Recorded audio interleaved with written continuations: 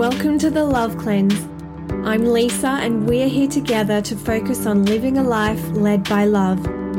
This looks like acting from empathy, acknowledging the still small voice within, and practicing emotional intelligence.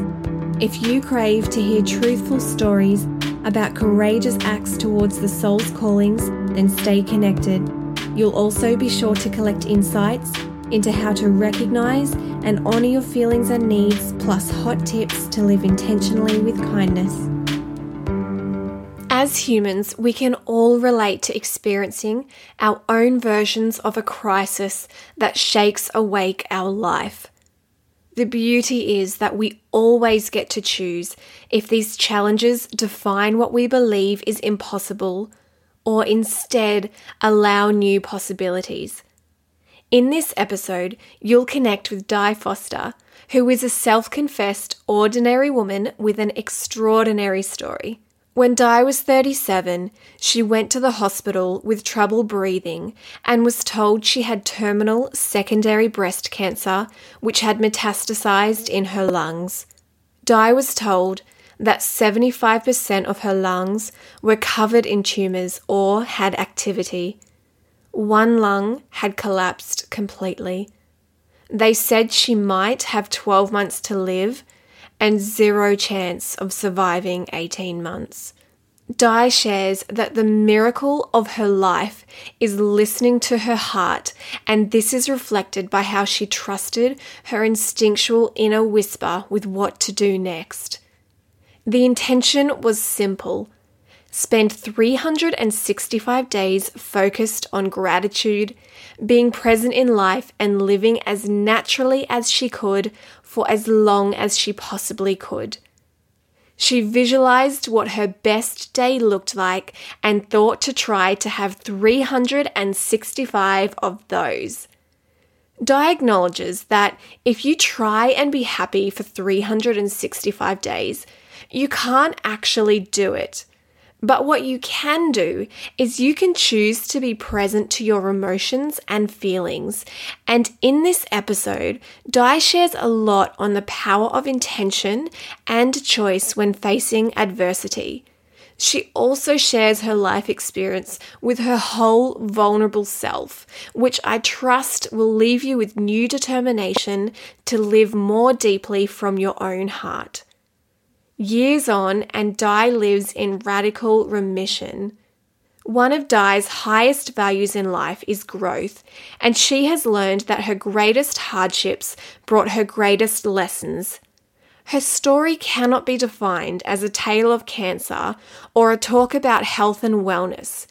Her story is a testimony of living a life led by love, which we can all relate to, learn from, and find hope in.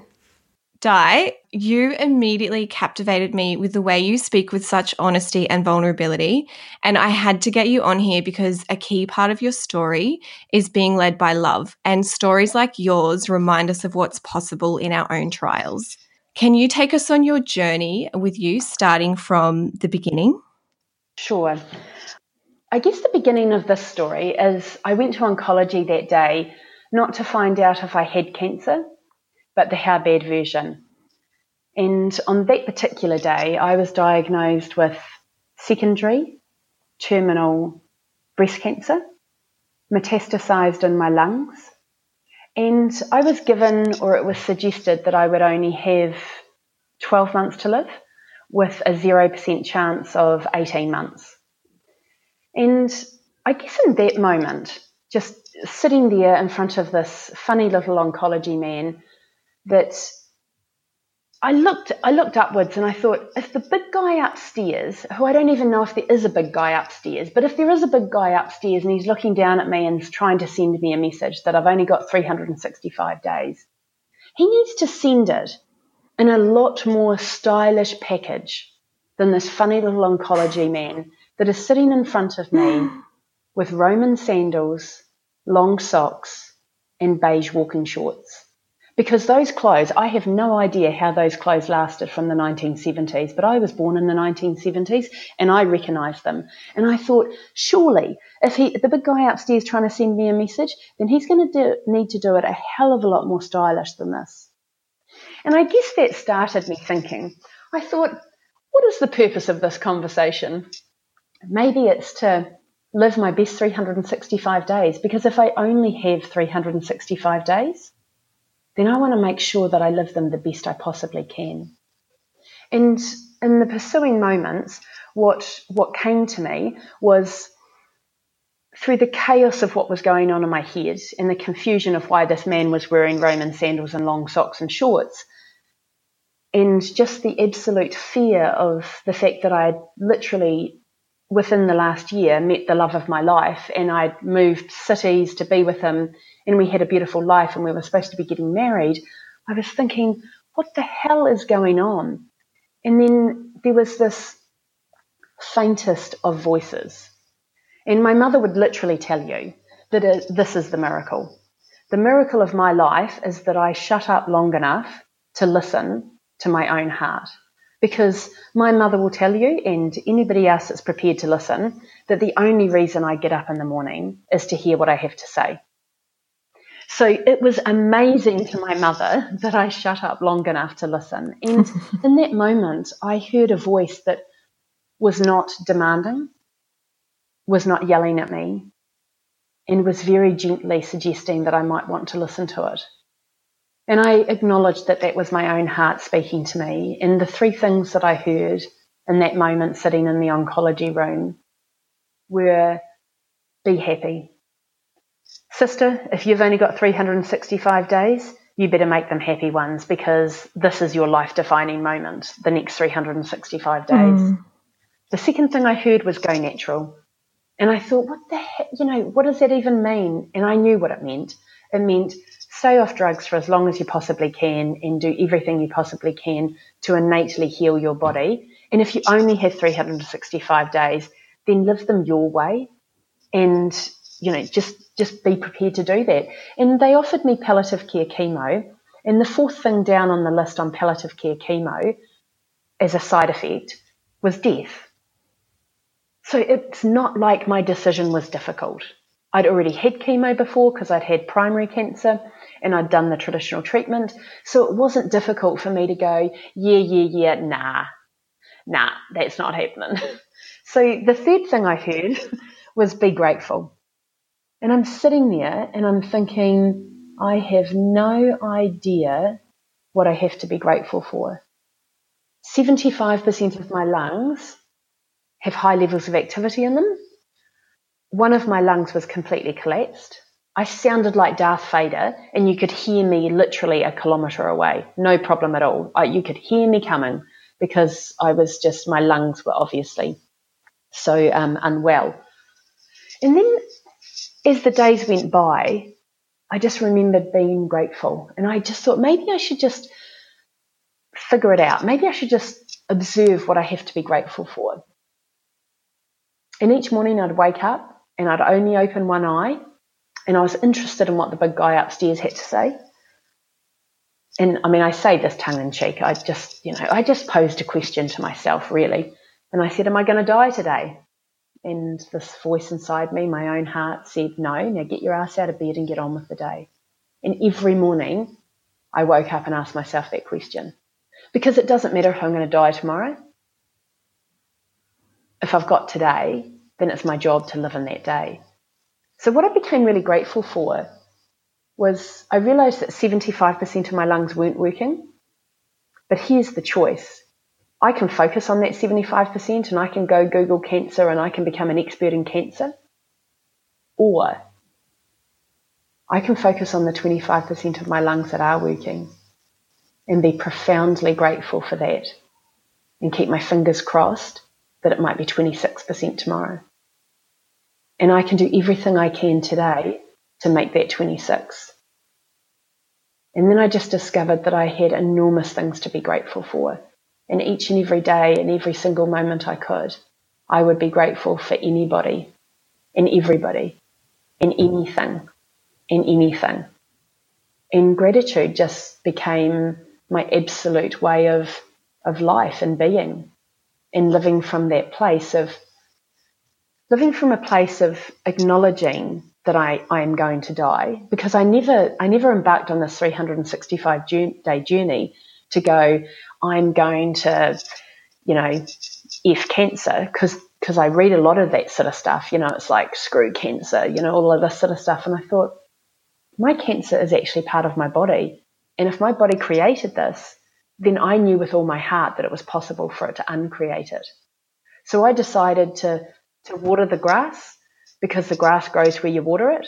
And so I focused on my 25% of my lungs that were healthy, and I was so grateful for them. I told them every day how grateful I was that they were there, because I would be really in trouble if I didn't have that 25%. And I just became so grateful for my big toe, because it was working too. And I was grateful for my hands, because they were working. And I was grateful for my mind, that I had a choice to be aware and to make choices in each and every moment as to how I dealt with things, or how I reframed things. And I reframed everything.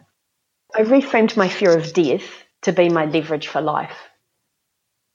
So Yes. I am going to die. There's no doubt about it. One day I will die.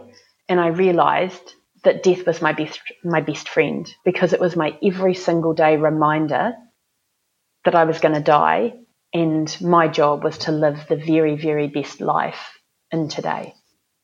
And I think that you said something really, really profound, in that in our own crisis, a lot of times we focus on the things that we can't change, and we almost we push against things. Yep. What if, why not? But you instead, your mindset, you focused on what was available to you, and what you could change, and what you could control. Can you tell us more about that? Yeah, and I think that's a really interesting point, because I didn't even think that I could control it. I would never use that word control. I would suggest that I might have a little bit of an ability to influence it, because I think that when you're coming down to when you're unwell, fighting, control, and all of those types of words are really harsh. And it's the same thinking that I didn't have a goal to cure myself. I had an intention, and my intention is softer, and it's love, and it's gratitude, and it's hope, and it's expansion. And so my intention was to live in every day that I did have the very best that I could. And in doing that, in doing that, you get down to the essence of life, which is in just this moment. And when you break open your world in this moment, innate healing happens, and miracles of love happen, and fairy dust happens, and unicorns turn up, and shit happens in your life that you could never understand how it happens, but it does, because you're not attached to goals, setting, hard, control, and all of those things that are kind of, for me, feel really limiting. Because if I had have had a goal, my goal would have been that I lasted 3 to 5 years.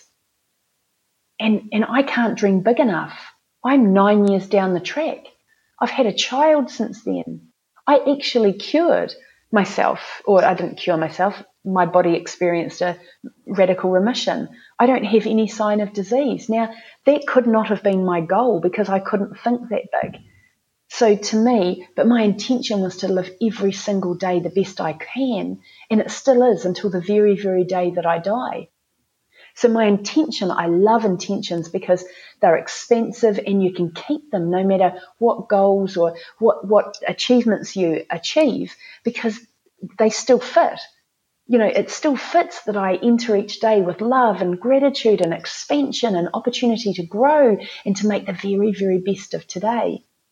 And I'm not stuck in sort of that harshness about control. So for me, watering the grass, with the intention that the grass grows, doesn't mean that I'm stuck on the fact that I have to heal. It just means that I'm just going to make the most of every day that I do have. How important was it for you to allow yourself to experience the emotions that arose through your experience? That is a fantastic question, because the first thing that I heard was be happy. And just in case anybody thinks that you can go out and be happy for 365 days, I tried it for you. You can't do it. And the reason I say that is because I don't think that's actually our human experience. It was incredibly important. I agree. Totally. I immersed myself in however I felt in that moment. And what I discovered was that I just don't get stuck there. I don't get stuck in sadness or fear, or I don't get stuck in any of that, because fundamentally I know that this too shall pass. When I'm the happiest of the happiest, I know that this too shall pass. And when I'm feeling a little bit sad, I also know that this too shall pass. And so it's living in that fluidity and that flow that I believe is the true gold. And I think that comes back to what I'm hearing is it comes back to your intention as well, that your intention is to have that happiness, so that when your emotions arise, you allow yourself that space because you have that intention, that's joy, and you know that ultimately you'll that's your touch point and you can come back to that space and everything is welcome and your mark is still joy. Yes. And I think that is such a good way of putting it. I wouldn't have put it that way, but I love that, because you're exactly right. Because, when I'm sad, it's like, that's okay, and I move on. And when I'm happy, I don't have to go back into sadness and bring it with me. It's like, no, this is my touch point. Joy is my touch point. Yes. I love that. I believe that fundamentally we all want to be happy. That's our purpose and that's what we want. I think there's something to be said about being intentional and making it an intention. But for the listeners that are going through a challenge at the moment and they want to be happy, they want to allow them space to feel what they're feeling. How do you find that balance between giving yourself room to feel those emotions that you may not want to feel but you know is healthy and returning to happiness? How do you find that balance to live from? There's a thing called contrast and even like the paradox of things. So it's like, I think that if I don't have great expectations in life, because I think that kind of sets you up for disappointment a lot of the time, but there's certain things that I expect, and I expect to return to happiness. Not even happiness, I just expect to return to that place of clarity and calm and being okay, no matter how often I get out of it. And so I don't even know that I think about it. I just have this inner expectation that when you are connected to that life force, and I would never call it purpose, because I think that, I don't know, maybe purpose is a really interesting word. Like I think our purpose is to live. I don't fundamentally think my purpose is to be happy. I think it's to live. And of course, happiness and joy and love are part of that. Just as when somebody close to me passes or something happens to them, I will have great grief because it's a result of great love. So I don't think that, I just think that both are equal. I don't go and strive for happiness. I strive for life and living and that essence of the moment that you can feel. And whether that's, and I don't get stuck in any of them. And I think that that's where true happiness comes from is, I can still be sad and in grief, but still have a sense of joy about me because I'm connected to my own life force. I'm connected to who I am as a human being, and I'm connected to the world around me. Yes. So I don't think it's a one-sided coin. I don't think we should be striving for happiness. I think we should be striving for life and the essence of life and the knowledge that, as I said before, death is my very best friend. I take death everywhere I go because it is the single best reminder that one day I will not be here. And so it brings me very clearly presently into this moment, that I do have control or choice. I have choice. That's the word I'd use. I have choice in this moment. If there's a situation in front of me, I get to choose what I believe it to be true about. What else could this mean? There's a funny little oncology man sitting in front of me, and I'm looking at him thinking, is what you're saying true? Is it always going to be true? Is it truer than true? And on some level I thought, I appreciate what he's saying. I understand what he's saying, but it's not my truth. He can't give me a life expectancy. This is my life. I'm connected to it. He's talking statistically. Statistics are based on averages. I'm not average, so I'm good to go. I'm good to go and live my life as I see as appropriate for me to live. And I think that I get to choose in that moment whether the thought or what's happening, whether it's true and whether it always needs to be true. And I think for me, there was a fundamental point about 3 weeks after this point, and that was when I sat on my sofa and I thought, I'm really afraid to die. And I faced death and I had a conversation with death. And in that process, I realised I'm not afraid to die, but I'm absolutely petrified of not living in every single day that I do have. And so what became irrelevant, the outcome to me is irrelevant.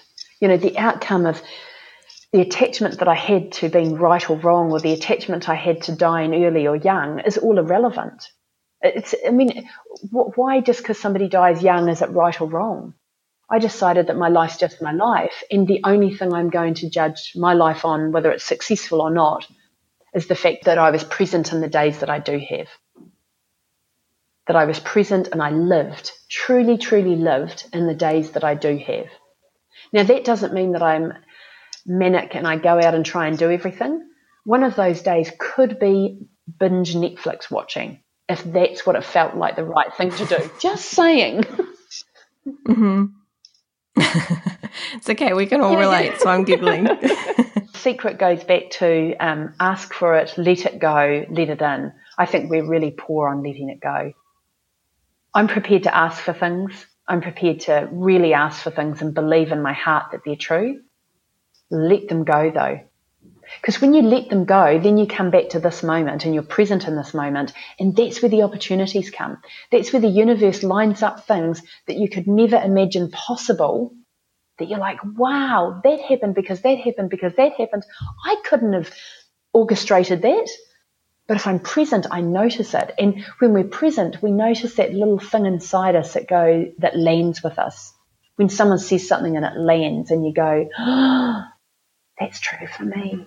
And I want to take that. I'm not sure I can do anything with it today, but I'm going to think about that and do something with that tomorrow. And this is Life Shortcut 101. If you want to know how to make your life easier, then tap into your intuition, tap into your gut feeling, tap into the... Amen, sister. It's like, it doesn't need to be that bad. And I think that we've come from a place where we've done a lot of modelling. So we go, this person's been successful at this, let's reverse engineer it. That's great, I love it, there's lots to be learnt from it. But if you don't do it while you're tuning in with yourself and working out what's right with you, or right or wrong for you, for your path, for your unique path, then I think you're barking up the wrong tree. Great companies are not the result, or great lives or great inventions are not the result of doing things exactly like somebody else did them. It's about tuning in with our own selves and being prepared, being absolutely prepared to be vulnerable enough, to be real enough, to be raw enough, to go, I don't know if this is going to work out. Like when I took myself out of the medical system, when I wrote a letter to the doctor and said, thanks so much, but you're offering me candy and I'm looking for fruit and veg. I'll let you know if I need you. I didn't know what my outcome was going to be. I didn't know that 9 years later I'd be sitting here on a Saturday morning with an amazing view talking to Lisa about my life and the things that are in my head. I didn't know that I'd be excited because my son, who's 6.5, is just about to arrive this weekend because I've been away for work. I didn't know that any of that was going to happen, but I did it anyway. And if I only do one thing in life and I follow my own heart, regardless of how it works out, then I can die with that. And that's what I did. I went to the day of my death and I thought, what am I going to be really pissed off about on the day that I die if I don't do it? And I thought, if I go and have chemo because I'm afraid of dying, I'm going to be really pissed with myself. If I go and do all this natural stuff and I die anyway on day 365, I'm going to be okay with that. I can live with that. I can live with dying in 365 days if I follow my own heart. I know that I will be able to die with ease, grace, and flow if I follow my own heart. So that's what I did. I'm so fascinated how you speak about using death as a means for living. I think it's so beautiful because, like you say, we do have a fear of it, but no one's exempt from leaving their body. And so we can use it as an opportunity to live. How can we use death as a way to know how we individually want to live? It's a great question. For me, well, acknowledging that you're going to die, that's the first thing. Acknowledging that you're not bulletproof, and I'll just be really blunt, and if we keep treating our bodies like we are, we're going to die a hell of a lot earlier than we need to. And, you know, that's my leverage. You know, people will sit beside me and they look at the way I eat and the choices that I make and they say, I would die without chocolate, you know. And I'm like, well, maybe you're going to die with it. I don't know. And that's not to say that I think chocolate's wrong or anything like that. I eat chocolate from time to time. But we have this attachment to food and to the way we eat and to things that we know aren't good for us. And we tell ourselves every day that they're not good for us. If you're going to eat the chocolate, stop telling yourself you shouldn't be eating it. You know, like that's my, you know, I had someone the other day say to me, I shouldn't drink coffee. Really? Shouldn't you? Let's examine that for the moment, because the worst part about that is saying that you shouldn't do it. If you reframe it and say, actually, 2 cups of coffee a day is okay for me, I'll limit it to that because that's within my range, great. So it's this bizarre place that we live where we don't acknowledge that we're going to die, and yet we live like we're actually trying to kill ourselves. It's very strange for me. Don't get me wrong, I'm not saying that I'm perfect at it, but you know, I use that acknowledgement, and I remind myself every day that I'm going to die. I talk to my son about death. I have the conversation. I have the conversation with my son. Honey, do you realise that one day mummy and daddy aren't going to be here? And do you realise that gran and pop are getting older and granddad's getting older, and that we do die? And, you know, my son, you know, said to me one day, I'm really going to miss you when you die. But do I get your jewellery? Yes, honey, you do. And it's normal. Oh, bless him. It's normalising that conversation because, you know, I'm an older mother. So, you know, the reality for my son is that he's not going to have his parents for as long as, you know, he could have. But that's just the way it is. And so death is going to be part of his life. He has an 80-year-old grandfather and 2 72-year-old or 3 72-year-old grandparents in the early 70s. Death is going to be part of our life going forward, as it is with everybody. But we kind of figure that we just don't talk about it. So for me, talking about it, acknowledging it on a daily basis, that yes, reminding myself that one day I will not be here. And here's the thing, Lisa, dying is not the problem. Dying is not the problem, because people say to me, oh, look, I've got to die of something, so I'm okay eating and drinking this and smoking this or doing whatever they want to do. It's entirely up to them. Dying is not the problem. It's living with no quality of life that is the problem. Because as I say, wow, you know, we are afraid of death. That's not what we should be afraid of. We should be afraid of being stuck in a body that is not functioning because we treated it poorly. That's what we should be afraid of. And, you know, as I say to people, someone said to me, how can you drink that? Nothing tastes as good as healthy feels. Someone said to me, oh, I just couldn't do that. It's like, that's because you haven't been sick enough. End of conversation. Not interested in talking about it. You haven't been sick enough. Or you haven't got it in your head that dying isn't the problem and living with a lifestyle disease like cancer or, you know, and I say lifestyle because our lifestyle does impact on it. And you just need to look at epigenetics for that. I mean, epigenetics is fascinating. Yes, people say, oh, but it's in my genes or whatever. Epigenetics is just like, oh, it's very exciting. But it's a whole other conversation. Absolutely. Let's talk about that another day, shall we? So, yeah, so for me, it's having the conversation about death and reminding ourselves that, as I said, the day I die is not a problem. I just want to be, my quality of life is my utmost importance until that day. Yes. So using death as a tool for living, essentially. Leverage. It's just leverage. That's all it is. Leverage. It's just leverage. Leverage. So, yes. You're now 8 years, radical remission. Yes. What's the most radical part of your journey? So 14 months after I was diagnosed, my husband said to me, "You're seriously a pain in the ass again. I think you're fine." And I said, "Yes, so do I. I think I'm fine." So the most radical part of my journey was then saying, "We should have children before I'm 40 because I'm not having children after I'm 40." In which he replied, "Sweetheart, we live in Christchurch. We've been through 4,500 earthquakes so far. 2 of our businesses have been relocated. One of them is going to be relocated again. Your job is 11 open insurance claims. They're worth quite a lot of money, to sort this out.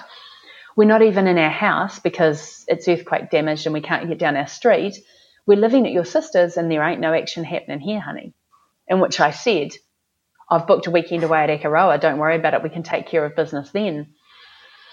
And let's just say that dark chocolate port were not part of the original 14 months of healing. But anyway, we went to Akaroa and it was consisted of dark chocolate port and taking care of business. And my husband is the complete opposite to me, very, very calm, logical. And let's just say that weekend I discovered he performs very well under pressure. And 3 weeks before my 40th birthday, to celebrate life, we decided to have a child. And Wow. that's the radical part of the whole thing because, I celebrated my life by a 20-year project. It's like, holy shit, what was I thinking? And don't get me wrong, I love my son and I love my life. But that was a huge adjustment for me. I was just on 40 when I had Jackson. Massive adjustment having children later in life, and I don't regret it. And, I just love him to pieces, and he literally is the joy of my life. But that is the most radical part of my journey, was going, hey, let's not get me checked because, in all honesty, my husband said that to me and I was out of the medical system, so I never even went and got a test. It was only when Jackson was about 3 that I went and got a CT scan to see how my lungs were doing. So I think the radical part of that is the fact that without knowing whether I was okay or not, my husband agreed to have a child with me. And we did that. Looking back on that now, I'm like, even I'm impressed with myself. Do you know? I know that sounds weird, but, when I look back on all my journey, I'm like, whoa, that was a bit that I go, that was a big decision. It didn't feel it at the time, but that was a big decision on our part. What do you think you would say to yourself if where you are now from the choices you've made, if you would go back to yourself that day receiving that news from that funny little man, what do you think you would say to yourself now if you could come and sit with you, your future self? I would say the same thing that my 96-year-old comes and tells me every second day. My 96-year-old comes and talks to me every second day with a cup of tea and sits down beside me and says, "It'll be okay, Di. It'll be okay." And I know that it will be okay whether I live to 96 or whether I don't. Because if I die, it's okay. And if I live, it's okay. And my highest value in life has been to grow. And so she just reminds me that it's okay. I can breathe today. Don't be in too much of a hurry. And it will be okay. Regardless of what happens, it will be okay. Mm. Oh, that's so comforting. She's awesome. I love her even more than I love myself. Oh, I bet you. She's like you 2.0. Of course she's awesome. And, I think about that and, because I must admit when I hear my story, sometimes I go, whoa, when I hear myself talk about it. And I know for some people that are going through difficult times, it's like I know that they're in the woods and they can't see the woods for the trees because all they can see is the issues that are in front of them and all of that. And the remarkable thing that I probably did was I just stepped away from the drama and I acknowledged that even if I died, it was okay. Yeah, and it is okay. And I just I can't reiterate that enough, that the outcome is not the problem. It's the outcome is not the problem. And I truly mean this. I lived like whether I died at day 365 or whatever, whether I died or not wasn't irrelevant. And that's the way we should live. We are going to die. But, like I live today like I'm going to live till I'm 96 and like I'm going to die tomorrow. And it's that paradox that is so vitally important. We don't have to do anything. But for me, I don't know if I could breathe without living in that paradox. I eat today like I'm going to live till I'm 96, and I have joy in my day like I'm going to die tomorrow, and it's my last day on earth. And that's something that we can all do. Now, that paradox, and that's what it comes down to, choice in this moment. So before we talked about, happiness and striving for happiness, it's like, but we live with that paradox. And that's where you find this joy and happiness for life, because that's where life is. Life is in expecting to live for a long time and knowing that you could die tomorrow. That's where happiness comes from for me. I haven't got time not to be happy at any opportunity. That doesn't mean I deny other feelings. It just means that at any opportunity, if I have a choice, I will choose happiness. And if I don't have that choice, I will probably reframe the situation until I find it. Because I can't think of anything that is just all bad. I can't think of anything that is just bad. I can't think of anything that's all good either. Do you know what I mean? Like there's always a little bit of a shadow or whatever. So it doesn't have to be one or the other. It can be both. We can hold two truths in our hands, two opposing truths in our hands at once, and both of them are true. What was the number one thing you did to allow yourself? Well, I should probably rephrase that, because maybe you chose to feel the fear. How did you support yourself through fear? I timed 5 minutes a day where I was allowed to immerse myself in worry on anything I couldn't control. 5 minutes, put the timer on once a day. Wow. And the rest of the time, I would, if something came up that I didn't have control over, I thought I'd write it down and say, I'm sorry, you can come back at 5 o'clock because that's when you're allowed to surface. I give you a voice. See, this is really important. Fear and death will come with me for my whole life. There's no point pretending they're not. We're not meant to live without fear. Fear is my greatest teacher. My fear was telling me that I was going to die. Guess what? It was right. My fear was my leverage to say, what can I do to prevent that? Because I'd really, really, really like to live. So I did. I ate things. I consumed things. I did treatments that were not particularly comfortable, that helped me live. So I brought my fear with me. And when my fear says you're going to die, I said, you're right. You're right. I am. Now, how do I live in today really, really well? And how do I get as many days as I can that are the best quality that I can? And that's when you tune into yourself and go, oh, maybe acupuncture would be a really good idea for me. So off I went. So I used fear as my leverage, as my tool to ask questions for what it was that I did want. And I didn't get stuck in what I didn't want. Yes, I am going to die. Now, how the fuck am I going to live? Because that's the question.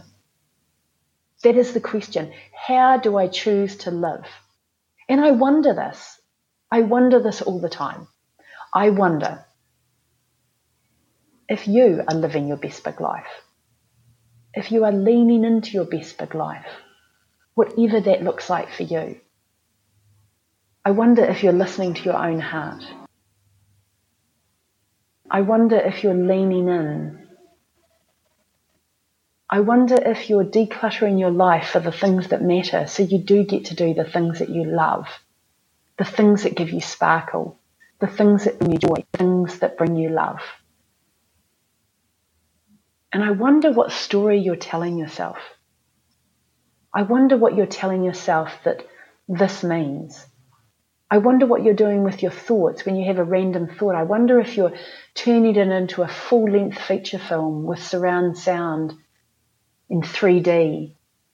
I wonder if you're doing that for a negative thought that turns into a negative movie that you get to tune into easily. And I wonder if you can turn that round and make it mean something else. See it from another point of view. Ask another question. That's what I wonder. Thank you. You just made me cry. So beautiful. Thank you so much. I wonder, what is the greatest gift that cancer gave you? Connection to my own heart. To listen. I'm not sure I'd know how to live without it now. Yeah. And I think that gift is available to anyone at any time, and especially when someone's going through a challenge. We carry that gift within us, that we have the opportunity to listen to our heart. Yeah. Thank you so much. Thank you so much. It's been such a privilege and such an honour to just to have you sharing your heart and be of service to the listeners. So thank you so much. I'm so grateful. For anyone that wants to connect with you further, can you please share where we can find more of you? Sure. Facebook under Di Foster. Instagram Di_Foster_ and LinkedIn Di Foster. And also my website is difoster.com. And, here's my offer. I love talking to people. I love connecting with people. On my website under coaching, there's a taster with Di. If anybody wants to have a chat, reach out. My phone number is there. My email addresses are there. Just reach out. Ask me questions. Set up an appointment for a free half-hour consultation if that's what you want, just to taste it, have a chat. I don't care if it's we just have a chat for half an hour and you just ask me some questions. It is absolutely what I'm here to do. Thanks, Di. And what I ask all the amazing people that I have on the podcast, what does living a life led by love mean to you? Simply gratitude. Gratitude for the life that I have, for the love that I've been fortunate enough to feel, and for the fact that my feet are on the ground today. Thank you. Thank you so much for having me. Thank you for tuning into the Love Cleanse today. My heartfelt prayer is that these conversations bring you value and uplift your life to be led by love. If TLC resonated, please leave a review on iTunes, and you can connect with me through thelovecleanse.com.au.